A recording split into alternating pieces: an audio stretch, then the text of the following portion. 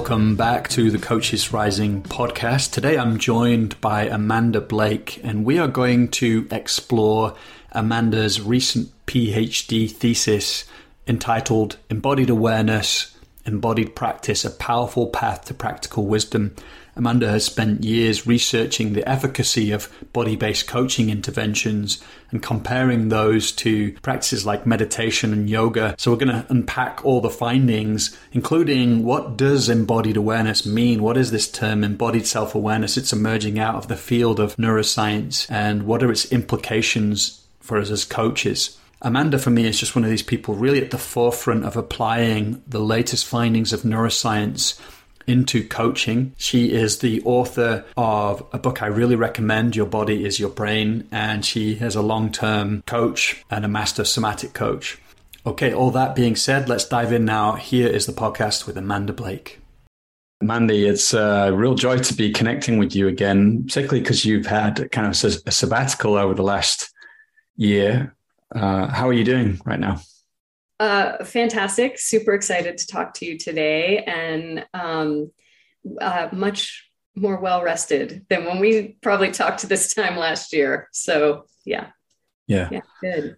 I actually wanted to start by reading a little bit of it first, and then kind of asking a follow-up question. Don't often do this, but so basically it's just the start, the abstract. I think it really nicely tees up some questions. So you wrote that the early 21st century zeitgeist has been characterized by a cultural and corporate fascination with leveraging body-mind practices such as meditation, yoga, and others as tools for professional performance. And at the same time, executive coaches trained in body-mind approaches to coaching make strong, but as yet unsubstantiated claims about the transformative power of body-based behavioral learning.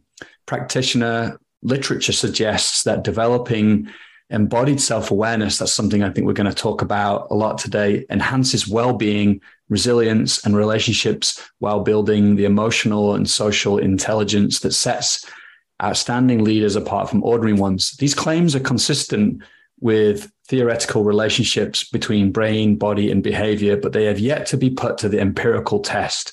So I'll just read a little bit more. This mixed methods research project seeks to challenge, clarify, and validate these claims by examining the antecedents and outcomes of embodied self-awareness through both a theoretical and empirical lens.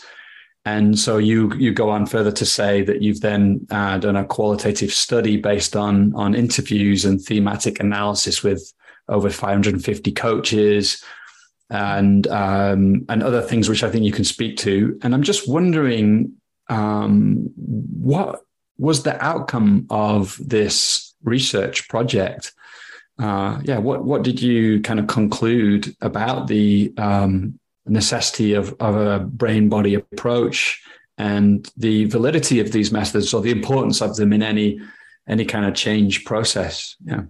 Yeah. There's a couple things I want to say. And actually, before I get to outcomes, which I definitely want to address, let me just make one clarifying point first for anyone who's listening who knows anything about science.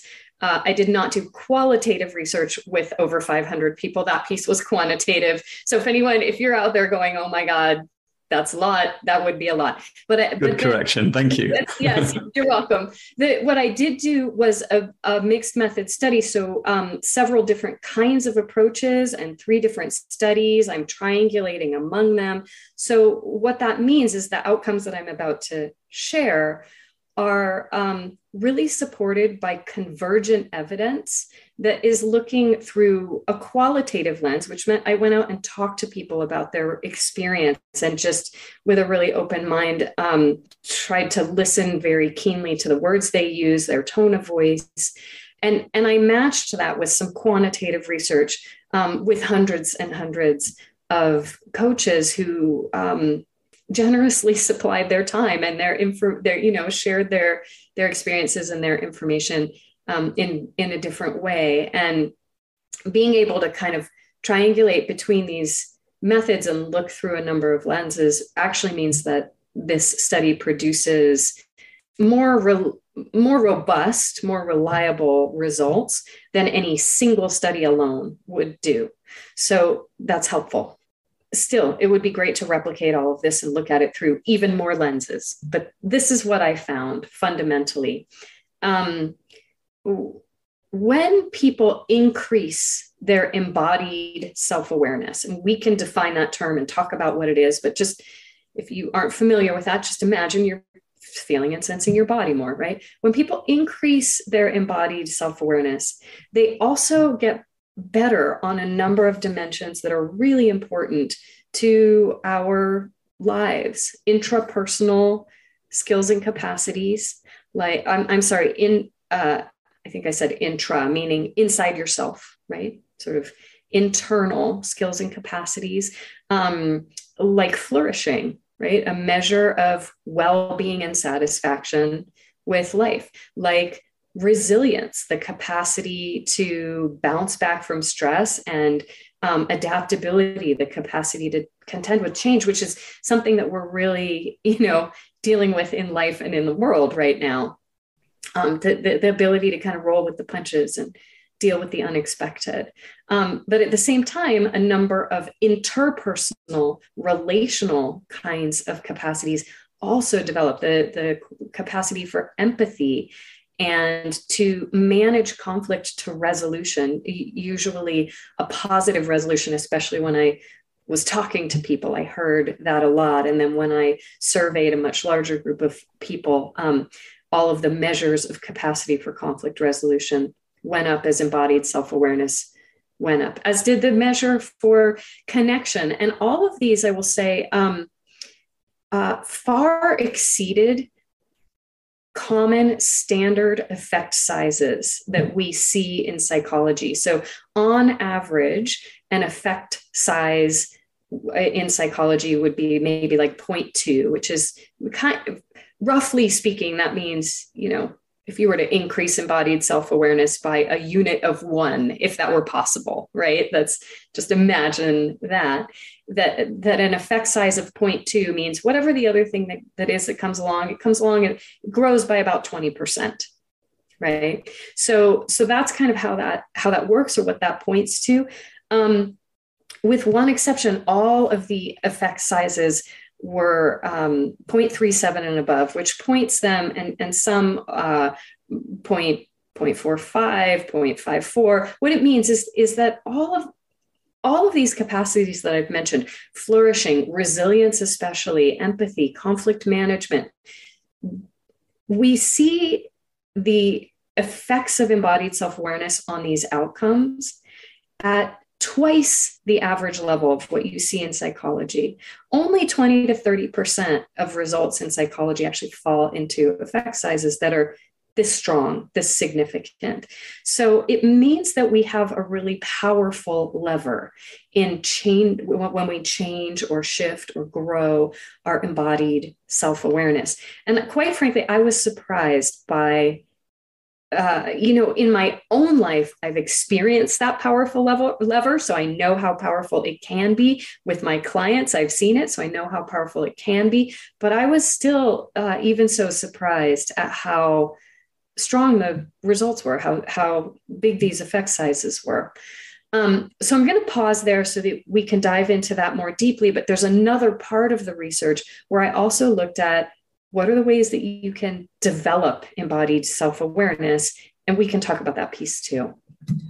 Yeah. So actually what I'm hearing is, like, if you're serious as a coach or somebody, just an individual who wants to, develop yourself, actually developing embodied self-awareness is just a really great, like, bang for your buck. Basically, you're going to get a lot of purchase there. Yeah, that's well said. I think that's exactly right. We can forget about all the percentages and point sizes and just say big bang for your buck. Yeah. And I guess that, I do want to talk about how do we develop embodied self-awareness and more about what that is. And actually, maybe that this question is kind of taking us there, because you talk about the importance of the holistic nature of behavioral learning. And, sort of saying how, that's just going to affect everything, our ability to be present, listening deeply, reflecting on someone else's changes. Could you speak to what you mean by that holistic nature? Because I think we can say, like, embodied self-awareness, mind-body connection, but let's kind of paint that picture of like, what do we mean by this holistic nature? Yeah, good. So I should probably, since we've been talking about it, define the term embodied self-awareness, which really just means a present moment, non-judgmental attention to sensation, movement, and to a certain degree, emotion as well. So, and emotion, we can talk about this, but emotion gets expressed through physical sensation. And there's other research out there that shows that emotion is effectively a combination of physical sensation and our conceptual interpretation of what those sensations might mean for us in our lives, right? And so embodied self-awareness is our capacity to recognize and sort of accurately and usefully and wisely discern what our sensations and gestures, postures, movements signify about what's going on in our internal experience, and maybe what they signify to other people on a subtle non-verbal level, right? So it's knowing ourselves at this other level. And when you look at the brain and sort of how the brain makes sense of sensation and motion, all of our sensation and motion, there's an interpretive process, a conceptual interpretive process. So there's not one way that this happens, but broadly speaking, our sensation and motion are kind of parsed and made most sense of by a part of the brain, the default mode network, that sometimes gets a bad rap for being associated with mind wandering, for example. But that's a part of us that is left really uneducated in our culture. So there's I don't know, I want to call it a mirror image, but sort of a companion to the default mode network called the task positive network. And that network is much more focused on kind of analytical problem solving and thinking things through. Default mode is it helps us with reasoning, but it helps us with like social reasoning. Like, what should I do in this challenging situation with my loved one, for example, right? Or I need to motivate my team at work, right? So these are more issues of social reasoning. It helps us make sense of emotions. It's active when we're sort of making moral and ethical decisions. So the default mode network is a type of sort of supports a type of reasoning, and so does the task positive network. But in our culture, we have a tendency for almost all learning, to focus on things that the task positive network is good at. So these are things like math and language. These are things like complex problem solving, not the complexity of relationships, but the complexity of like building a skyscraper, right? So we tend to orient our education in that direction. The thing is, the default mode network, it seems, can only be educated through experience. So information doesn't really help develop that part of the brain.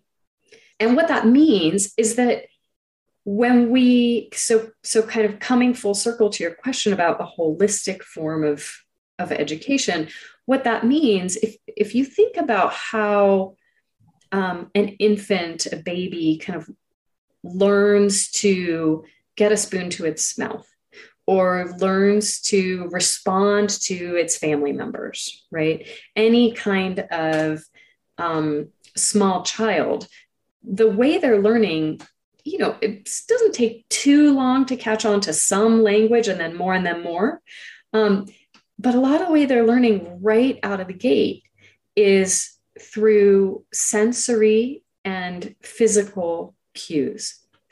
And those sensory and physical cues start to shape us from very, very early on in kind of our default behaviors, our emotional ways of being in the world, the way we respond to other people.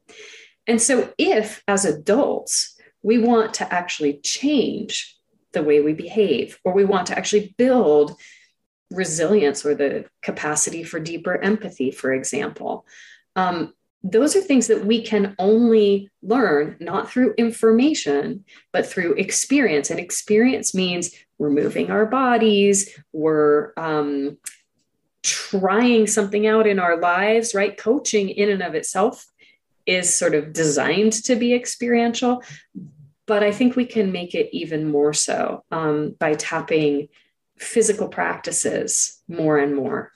So I'll pause there. I've been talking. Wow. Please focus me.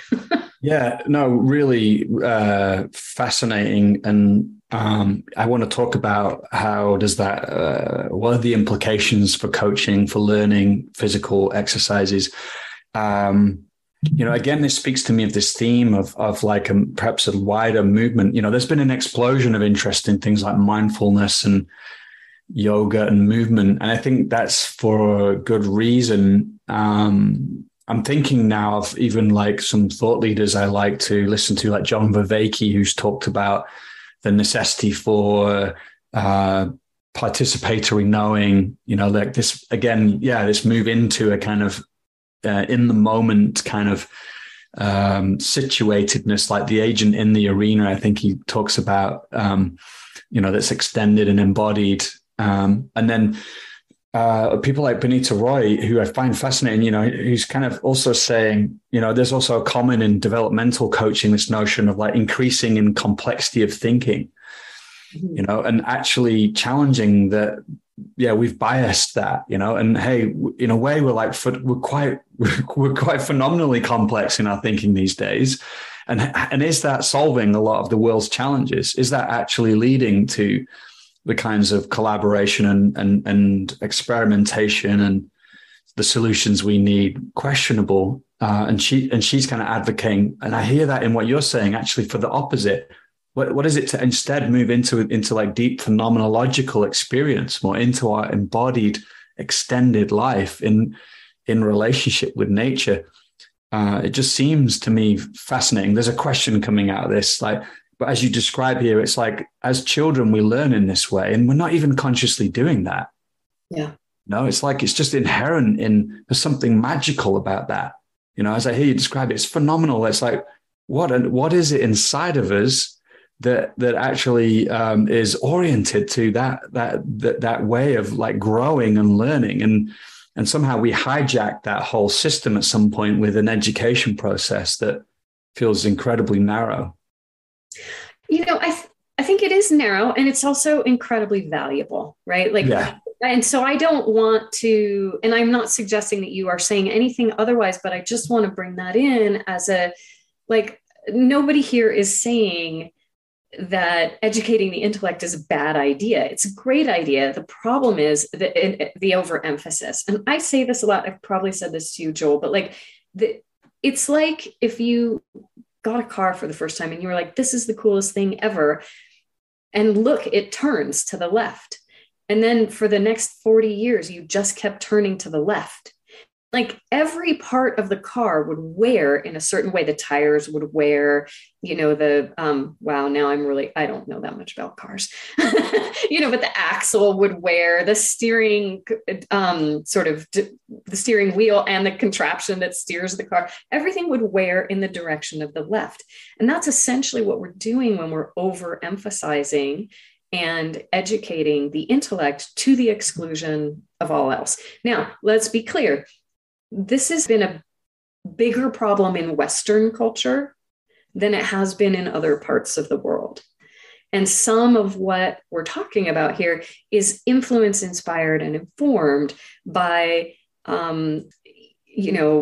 Eastern cultures, indigenous cultures that have maybe held on more closely to the fact that our intelligence is much more holistic than just the intellect, than just turning to the left, than just our analytical ways of knowing. And so it's, all I'm advocating for ever is let's bring more of our intelligence online. This is a very natural part of our intelligence. It's a very natural part of our reasoning. It's a very natural part of how we learn and grow right out of the gate. In fact, it is sort of the base model, if you will, right? We don't get language until much later. We don't get sort of explicit memory until we've been on the planet for a few years. And so that capacity is always with us. And I think we have a lot of opportunity by developing embodied self-awareness and developing sort of the most useful and targeted kinds of embodied practice. We have an opportunity to bring more of that intelligence online so that we're turning both to the right and the left. We're not wearing out the vehicle by doing too much of one thing, the vehicle of ourselves, our body, mind. We have a more just a more, I want to say balanced, but there's a different word, like a more, is it like integrated? More integrated, yes, a more integrated way of knowing ourselves, knowing others, and knowing the world, and operating within it in ways that are far more effective and satisfying. Yeah, actually, that's really beautiful. Yeah, effective and satisfying as well. Something you said, I'd love to weave in this notion here of like 4E cognition, and just to connect that, do you talked about this being a predominantly Western phenomenon, like of emphasizing the cognition or rationality, and then we talked about the indigenous cultures or just different cultures around the world. Maybe there's different ways of perceiving and being in the world in those cultures. I'm thinking of like animism as a worldview, which was actually a dominant worldview until the last few hundred years. And, there's all kinds of worldviews. I'm just wondering for you, we can talk about 4E cognition, but do you see any resonance between the discoveries in cognitive science, around this notion of an extended, embodied, enacted self, and these worldviews, because it sounds when I hear that enacted and embodied and extended, it's like the self becomes different than this, fixed kind of independent entity, like that's walking around in a world. It actually becomes more process like. I'm just wondering if you see a connection between those, and then we can talk about 4E cognition as well. What that is. Yeah, totally. I mean, I think so. One thing to say, Western culture has taken intellectual learning to an extreme, both to its benefit and its detriment. And we could potentially say about other cultures, although I am only embedded in Western culture where I've been raised and lived my whole life, right? So I can make experientially based comments about Western culture that I can't make about other cultures that I'm not embedded in and sort of inherently shaped by, because I'm just sort of part of that system. But other cultures have also taken other ways of being to extreme to their benefit and detriment, right? So it's not, I think the term integration is really important here because it's less about making any one way wrong and making some other way better or right, but really understanding there's a lot to us as human beings. And to the degree that Western culture has sort of been exported to become world culture, right? We're missing a key piece, or we're overlooking a big part of our intelligence. And that happens to varying degrees to different people, depending on the circumstances of their lives and the conditions and cultures that they're embedded in, whether that's a family culture or a community culture or a national culture or regional or sort of much wider kind of cultural stream. And so so we're shaped and formed by all of that. And I think the idea, so cognitive science has gone through these kind of periodic revolutions of kind of first understanding the brain in sort of computer kinds of terms, and then kind of understanding the brain as more of a network. Like it's interesting to watch how the field of cognitive science has tracked, not accidentally, it's been because of a lot of cross-pollination, but has kind of tracked the rise of computer science. So first it was like, we're all individuals and we've got these little wires in our heads and they're kind of shooting messages, to each other. And oh no, the brain is a little bit networked. Oh no, that network is actually embedded in a larger reality. And it's really interesting if you read some of the robotics research, like trying to figure out how to get a robot to recognize something and pick it up is incredibly challenging. Just that simple move, recognizing a cup and picking it up. And we have robots that can do that. It's very possible now, but trying to figure out how to do that is really challenging. Meanwhile, your 2-year-old figured that out 6 months ago and is already throwing the sippy cup across the room every day, right? Like, so we are the latest sort of iteration of cognitive science understands us as embodied selves embedded in a particular set of circumstances where we enact a reality, right? So that throw the sippy cup across the room, or say something to your boss, or take out the trash. We're not just embedded in a set of circumstances. We affect those circumstances as we act within them. And that our mind is extended to understand or make sense of those circumstances. The example that I like to use is the example of a baker. So again, a realm where I'm not particularly skilled, but I sometimes fool around. Like a really skilled baker will be able to knead bread dough and know when it has the certain just right amount of tension and give, right? Like, oh, this feel of this dough is going to make good bread. This one is like too wet and sloppy. This one is too dry. And they know it not through, of course, there are concepts, right, that inform that knowing, but they know it by touching the dough and feeling it and understanding it in a very embodied, embedded way. And that actually helps us act in the world, from things as simple as baking to things as complex as leading a team.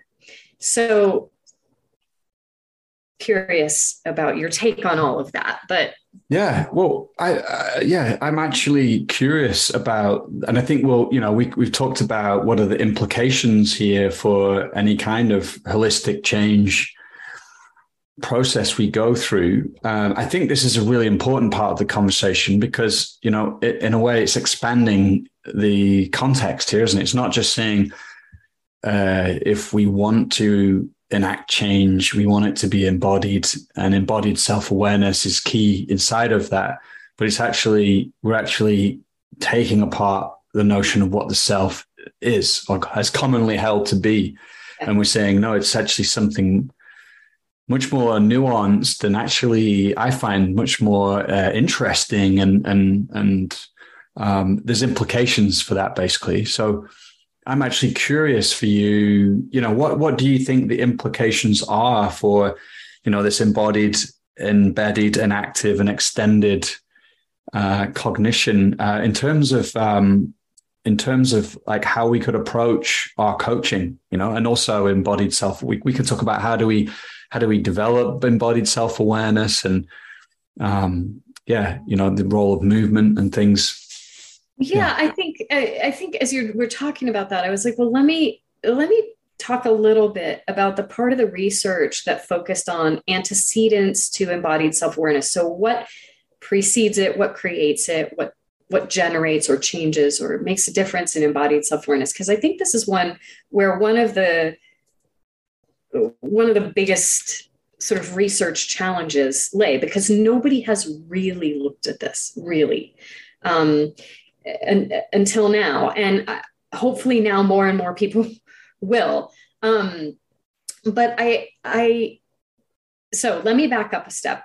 One of the things that I was really curious to go and investigate was, and this was risky for me, right? I want to say, like, actually the whole undertaking was risky for me because I had published this book, Your Body is Your Brain. I'm like, here's how I think it all works. This is what I see with my clients. This is, what I see going on. And here's how I think we develop our emotional and social intelligence through embodied practice. I published this book and then I go really put it to the test, right? And I could have been wrong. Like I absolutely could have. I laid it all on the line, and I had 2 very sleepless nights where a statistical mistake made me think that everything I had said in my book was completely the opposite of what was true. It was very stressful, right? So this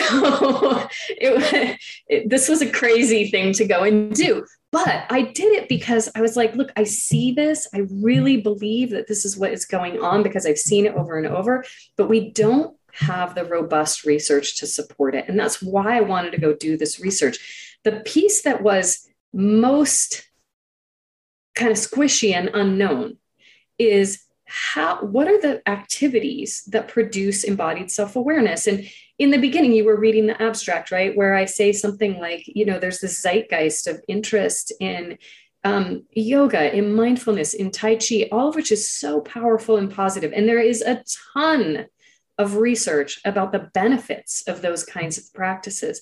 They're extremely beneficial. They're extremely helpful, not for everyone in all circumstances. And, that statement requires nuance, but by and large, on average, extremely helpful practices. So I wanted to look, and by the way, I personally had done a lot of yoga and a fair bit of meditation on and off and on and off in my life. Probably 20 years worth before I kind of stumbled on these more body-oriented coaching approaches and went, whoa, this is making a much bigger change in my life. I have suddenly become much more effective with my clients. This is different from meditation and yoga. What is that? Why? And I really wanted to, A, see if that was broadly true or whether, maybe that's just me. And then B, if it is broadly true, what's up with that? Right. So when I went out to look at these antecedents, one of the things that I was asking about, and again, this was 550 or so coaches who reported about their experiences of regular practice of yoga, of meditation, we looked at some other things too, martial arts, dance, different forms of body work. And then we also looked at what was their coach training like? And they rated it on a scale of kind of how heavily conceptual it was to how heavily embodied it was. And we kind of looked at, how embodied was their coach training. And what we kept seeing over and over was, yoga, meditation, body work to a certain extent has an effect on embodied self-awareness.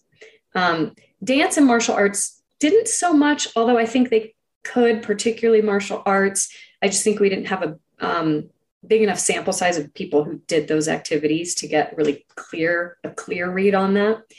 But what we definitely saw is that yoga and meditation and hands-on touch-based body work can support the development of embodied self-awareness. And here I'll get technical again and talk about effect sizes, where what we saw there, before I tell you the numbers, one thing I'll say is this particular kind of measurement is really hard to do because there's like a million things that affect embodied self-awareness. So each of us comes in with a particular nervous system. Some of us are going to be more sensitive to that, some of us less. We may have experiences of trauma in our lives. We may have other experiences in our lives unrelated to yoga or meditation that develop some kind of embodied self-awareness. So there are many, many, many, many inputs. We're just measuring one of those. So the effect sizes here, they're relatively small. What we see is that these three things, yoga, meditation, and body work, increase embodied self-awareness by about 4% when they're practiced at average levels, which is like, I don't remember. I won't wrongly cite my own research. So you can go and look at the dissertation if you want to know what those average levels are. But it was in the neighborhood of like practicing yoga once a week kind of thing, right? So practiced at average levels, this is the effect that these things have. When we looked at body-oriented coach training, and I'll say in a minute why I think this is so, but when we looked at body-oriented coach training, when you've done enough of it, which is like a minimum, kind of the threshold starts at about 50 hours. When you've had enough of body-oriented coach training that is heavily, mostly 80% or more focused on body-oriented receiving learning. it, you mean? Receiving that kind of training. That's what we studied, right? We were looking at coaches. Yeah. Had some of these practices and had also received training. So for those coaches that had received 50 or more hours of heavily body-oriented coach training, the effect size on their embodied self-awareness was 13% and growing the more training they did. Very different from the 4% that we see. It's 3 times as much, growing into 4 times as much.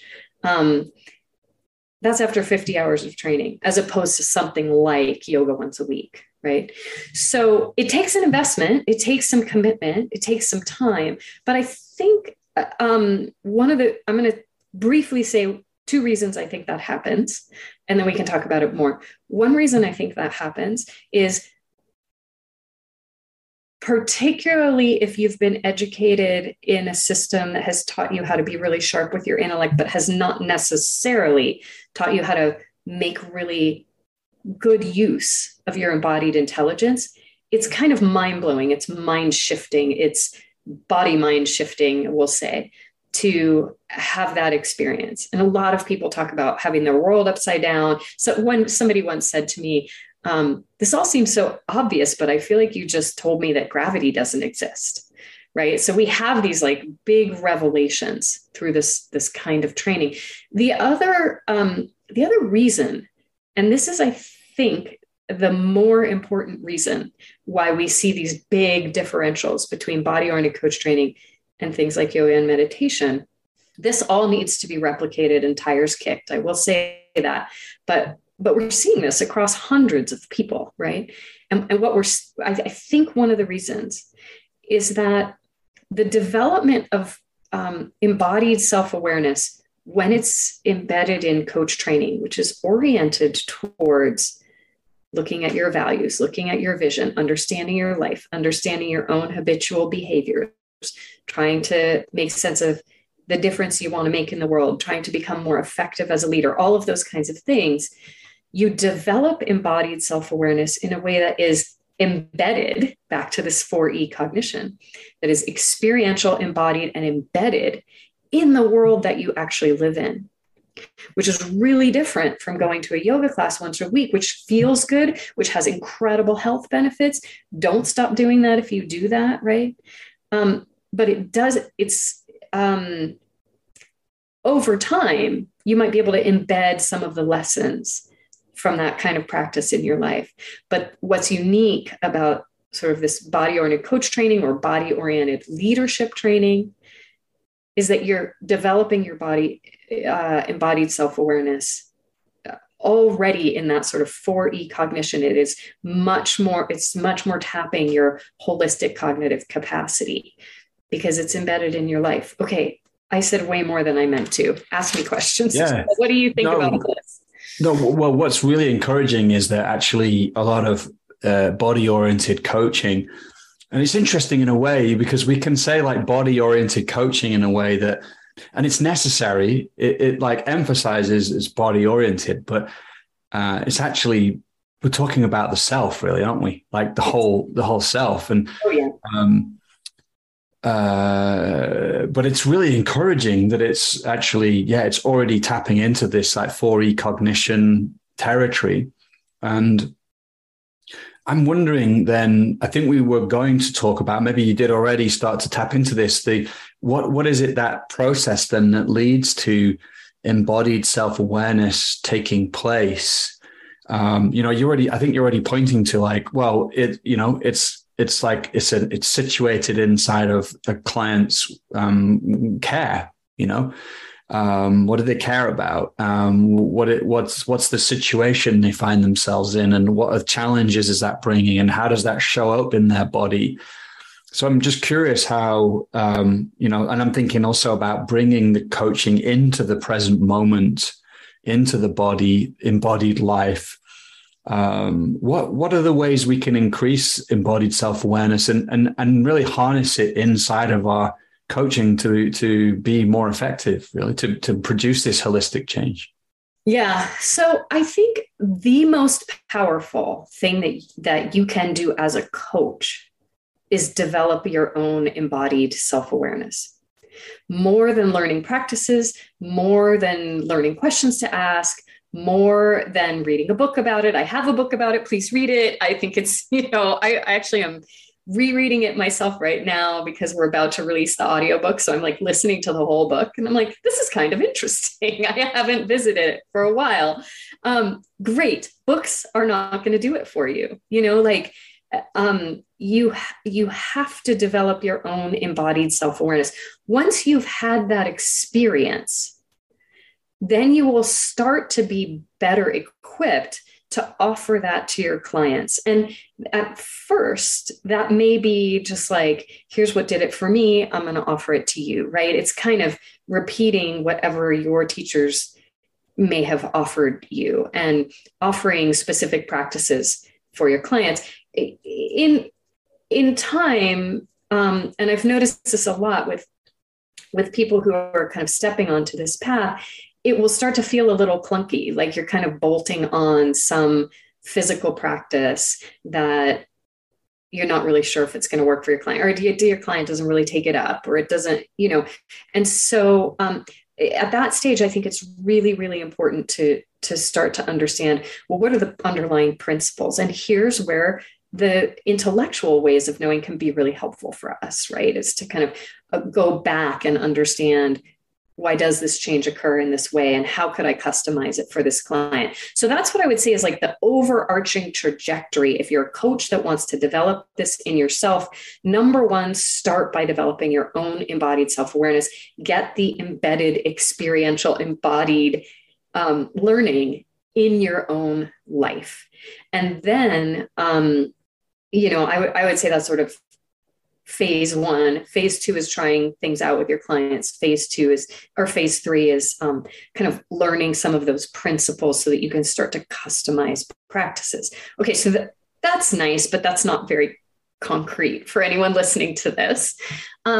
So in addition to looking for places that you can develop your own embodied self-awareness, what I would suggest is that as you do that, start to develop a vocabulary for sensation and a vocabulary for how emotion might be tied to sensation. That vocabulary will come in words, but not just in words, but in felt sense in your own body. And one of the things that I often recommend people do is to make a list for themselves. So I have a list like this that I share with people who come to learn from me.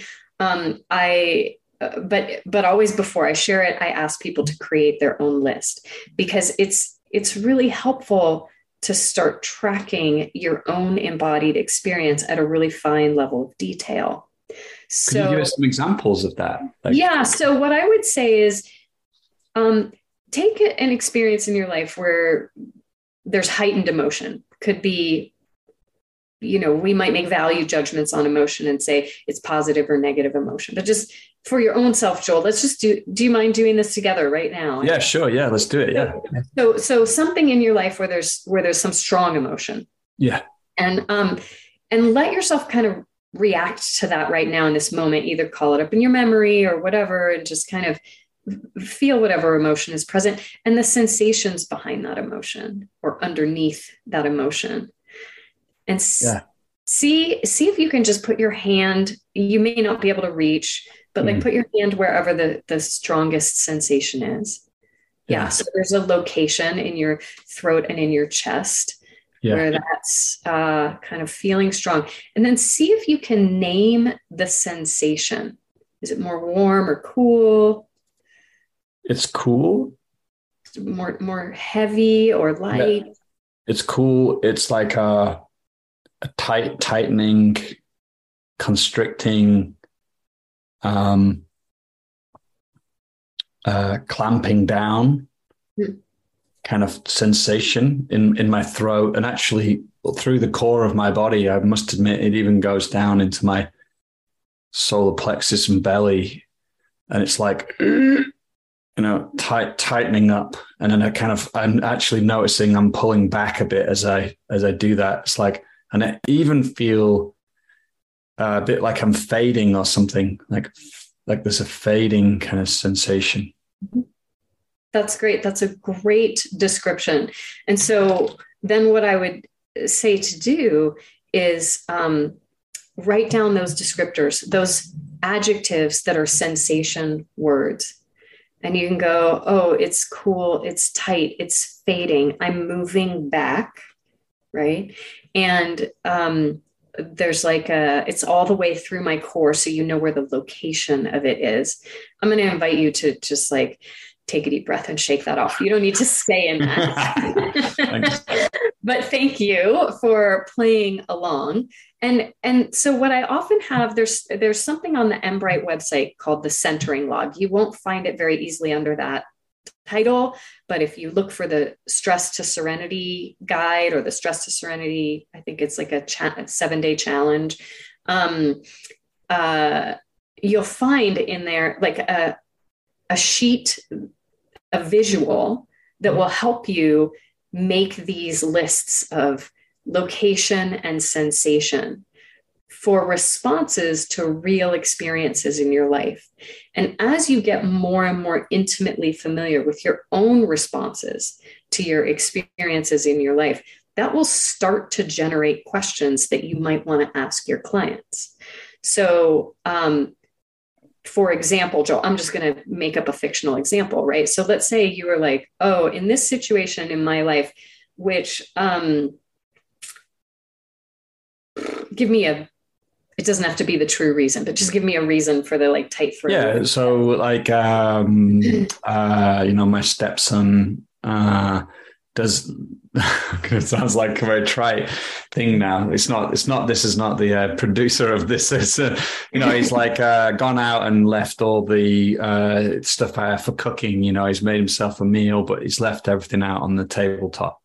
Perfect. And this is like an ongoing battle, right? And it's like, oh. Yeah, exactly. It's like this again, Right.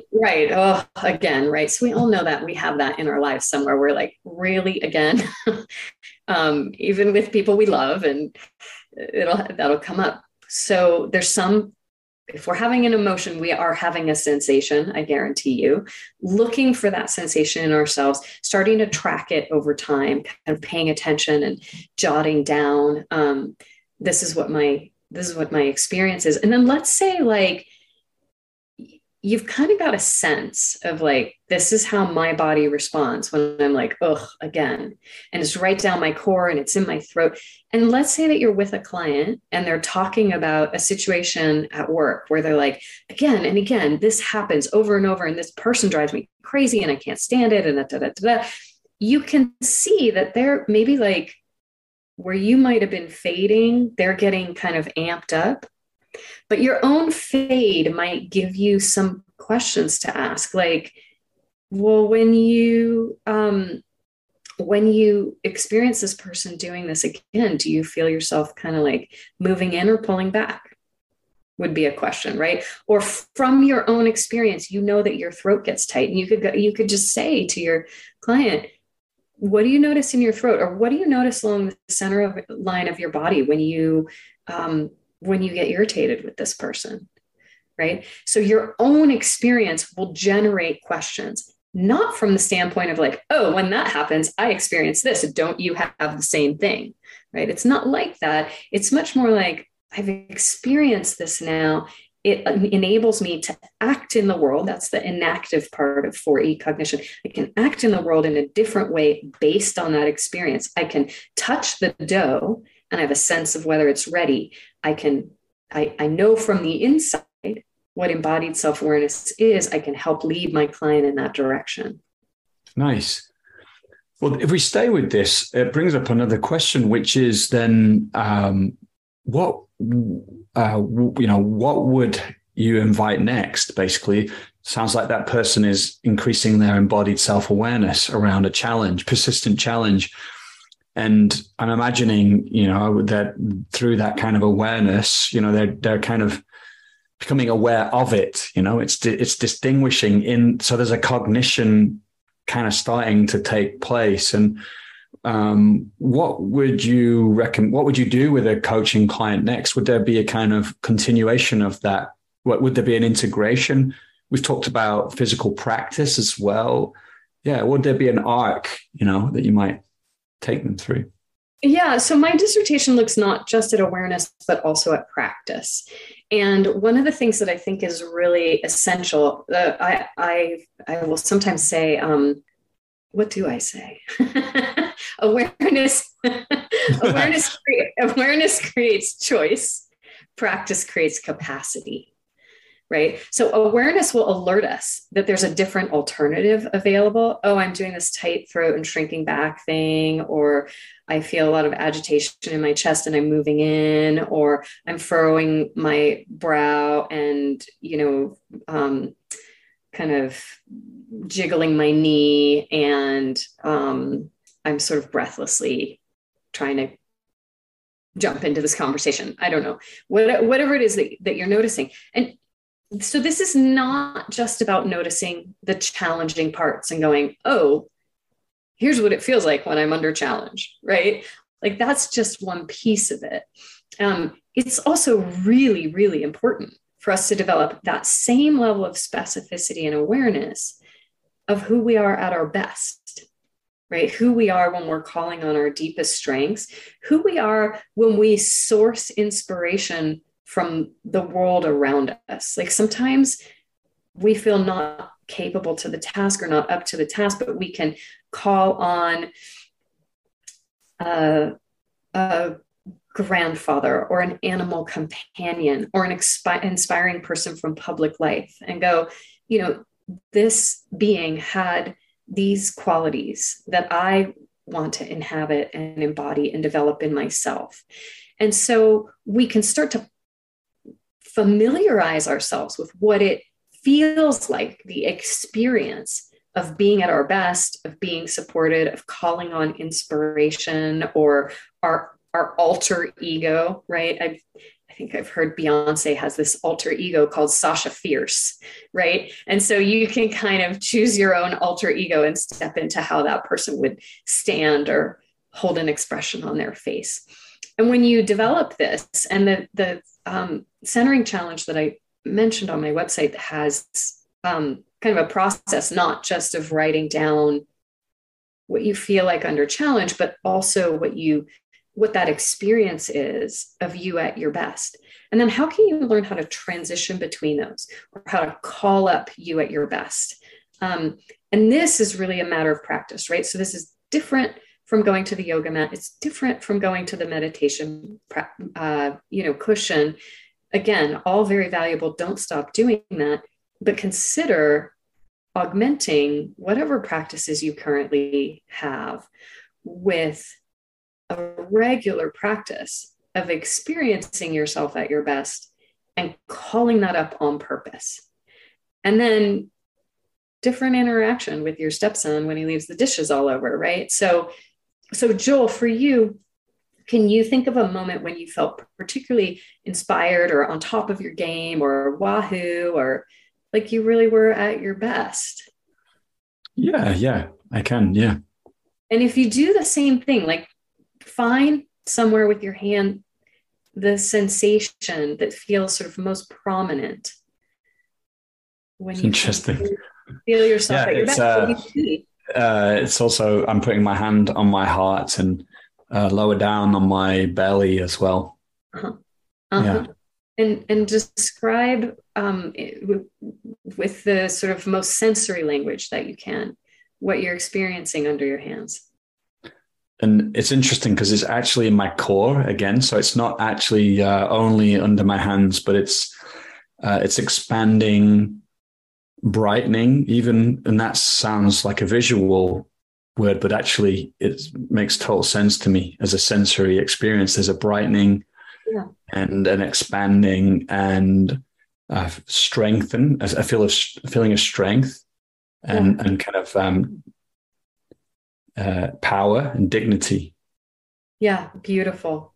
Yeah, so power and dignity would be the emotional correlates in this case Right. of a felt sense of brightening, expanding, strengthening, right? And you could write that down and on the, like draw a little silhouette or get the one from the Embodied website. But like, this is all it is you draw a silhouette, you fill it in, you go, oh, it's along my core, and it's a brightening and an expanding. And when there aren't dishes all over the table, call up that brightening and expanding 5 times a day, 10 times a day. You can do it while you're sitting at your desk, right? You just did. And you might have to learn what it takes to call that up. So maybe you'll have a particular word, or maybe you'll have a particular memory that you call to mind, or maybe it might help to set an alarm on your phone or to put a little post-it note, right? So something that helps you practice that brightening and strengthening and expanding experience in your core enough so that the next time there's dishes all over and you go, oh, again, you have the muscle memory, the experiential memory, the embodied memory that makes you go, oh, brightening and expanding. It's not an idea, it's an experience. Mm. And you've done it enough times that you know how to call it up so that you can change the interaction with your stepson in that moment. Yeah. Because you're different. Yeah. Yeah. Powerful. I think that really helps kind of ground the whole conversation inside of the conversation today. I actually want to bring in one last thing. We don't have too long to talk about this, but something that I've been looking into and I think is picking up pace like crazy right now. I know of large coaching firms that are, bringing AI into the work they do. Someone on the podcast recently said he reckons like 80% of coaching. Okay, I'm going to try to remember it right. It's something like 80% of coaching can be done 80% as well by AI. Because it has these steps and stages in it, and so that's what will happen. I think I got that right. Anyway, it was quite. So my question is, what is that bar? The bar seems to be rising of what AI will be able to do. But my point, I guess, my question is, I think this is a differentiating factor that we're talking about now, because you named how, robots. The funny thing is, like, what I was surprised by. So I'm kind of like, that's all spilling out of my mind. So I'm kind of, the question I want to ask you is getting a bit further away each moment. But I was thinking about this. I saw that they have these robotic toilet cleaners. Yeah, they're like amazing. They're coming in and they've got AI coaches. Yeah, coming in. That's coming in. And I was always a bit like, oh, it's going to be like people who are driving cars and things like that. That kind of work's going to disappear fast. But like you said, it's the embodied work that's actually quite difficult to replicate, So making a meal, building a house, things like that, Anyway, I'm just curious, like, how you feel about all of this. It seems like this would be something, this embodied and active cognizing element of the work, this deep sensitizing our bodies as an instrument is something that will differentiate us from AI for some time to come? It's such an interesting question, and I should put my cards on the table and say I'm a bit of a Luddite who feels like the tech sector, which I used to work in, I grew up in Silicon Valley, like I know that world really well, and I always have a little bit of a like side eye about the rush to profits at the expense of the law of unintended consequences, right? We're not very good at projecting what might be, like what the hazards might be from new technology. And I think it's biting us a lot right now. There's a lot of harm in the world as a result of new technologies that were released with no real thought to unintended consequences, and I think not a strong concern with ethics. So those are my cards on the table. I'm not a huge fan. On the other hand, the possibility of democratizing coaching and making it more broadly accessible, right? At the moment, it's so limited to effectively wealthy people.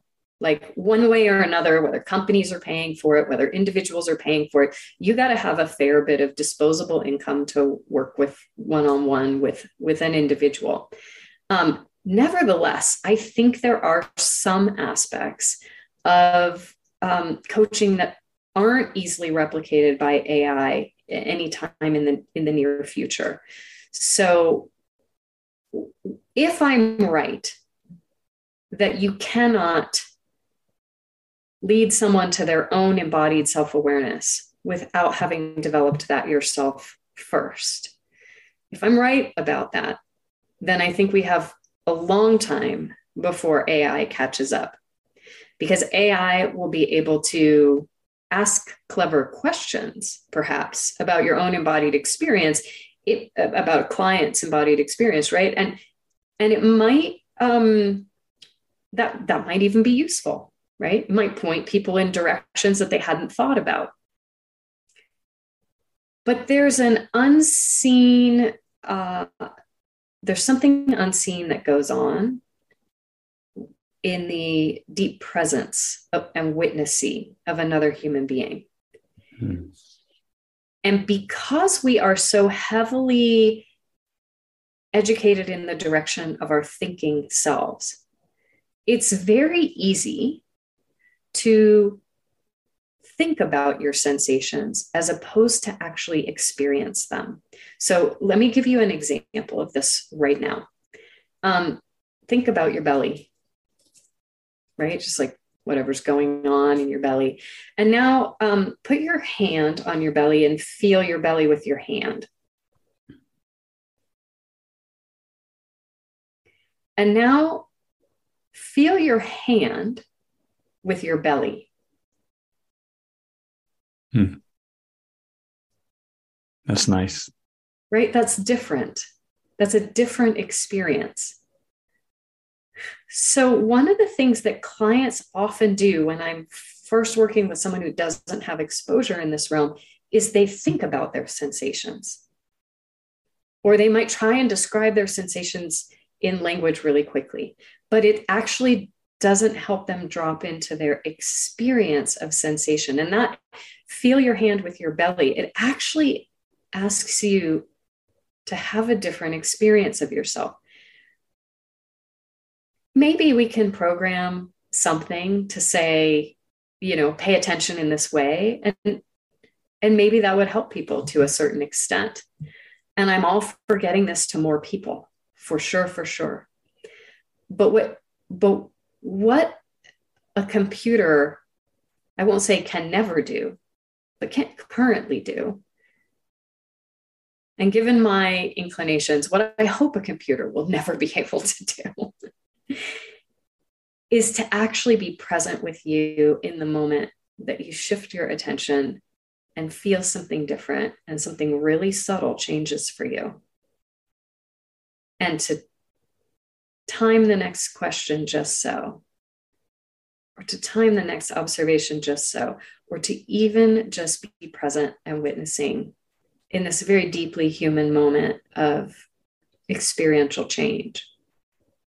I don't think we don't, right now, AI can help us with the conceptual aspects of coaching, but I think what we've spoken about in this conversation is coaching conceptually is hamstrung and limited by using only a portion of our intelligence. And there's a huge, vast part of our intelligence that is, I believe, the most deeply human part of us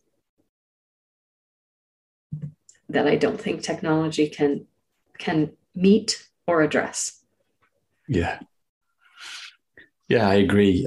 In a way, if you think about Chat GPT, which, is going to only be able to kind of reach back into all the knowledge that's ever been coded and then pull something out of that, and for me, there's something about the novelty, the emergent novelty of being with another biological being that, you just spoke into so beautifully. It's like, that is just such a deeply human embodied experience. And again, I do want to say that I think I'm ready to be humble about AI. And, I'm sure in a year I'll be like, oh, I said that thing a year ago on that podcast with Mandy and I'm eating my own words now. Like, the guy from Amazon, from Google, they had to like push out the side door because he was like saying AI is sentient. And actually that is a genuine debate going on. Like, what is sentience? What is sentience in a sense? We define it in a particular way.